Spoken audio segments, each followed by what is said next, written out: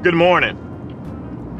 Today's topic is weathering life's storms. You know, all through just about everyone's life, starting in elementary school, you're taught what to do in the case of a storm. It is often taught that when a storm comes, to get in the fetal position, cover your head, get on your knees and get under your desk. Stay away from the windows. Try to get into the center of a room, into a safe place in order to weather the storm. Well, these instructions are not any different than weathering a storm in today's lives. What storms are I'm referring to are simple storms. Storms of financial hardship. Storms of marital pressure and trouble. Storms of issues at the workplace. Storms of children not acting right. Storms of bereavement. These instructions are quite simple. Just like the elementary teacher said to get down on your knees.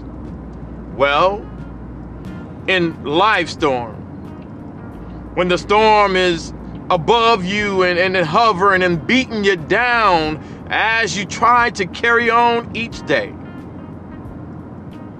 I say get down on your knees. But instead of covering your head, say a little prayer, thanking the Almighty Father, thanking Him for just allowing you to see another day. In the midst of a storm, you're often taught to remain calm. That's no different in today's world when you're dealing with life's storms. When marital trouble is coming your way, remain calm. When the bills are due and there's no money to pay the bills, remain calm. Remain calm and get down on your knees and simply pray.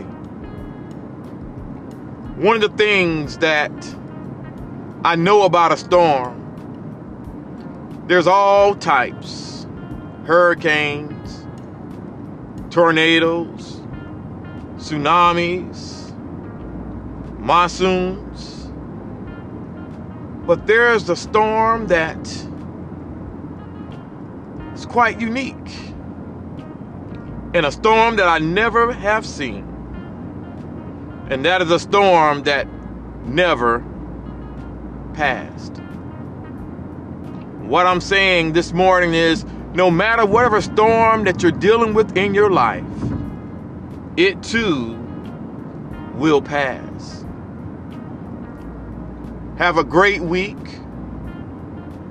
And remember, the same instructions you had to weather the storm and the elements in the world and the hail and the rain and all the tornadoes.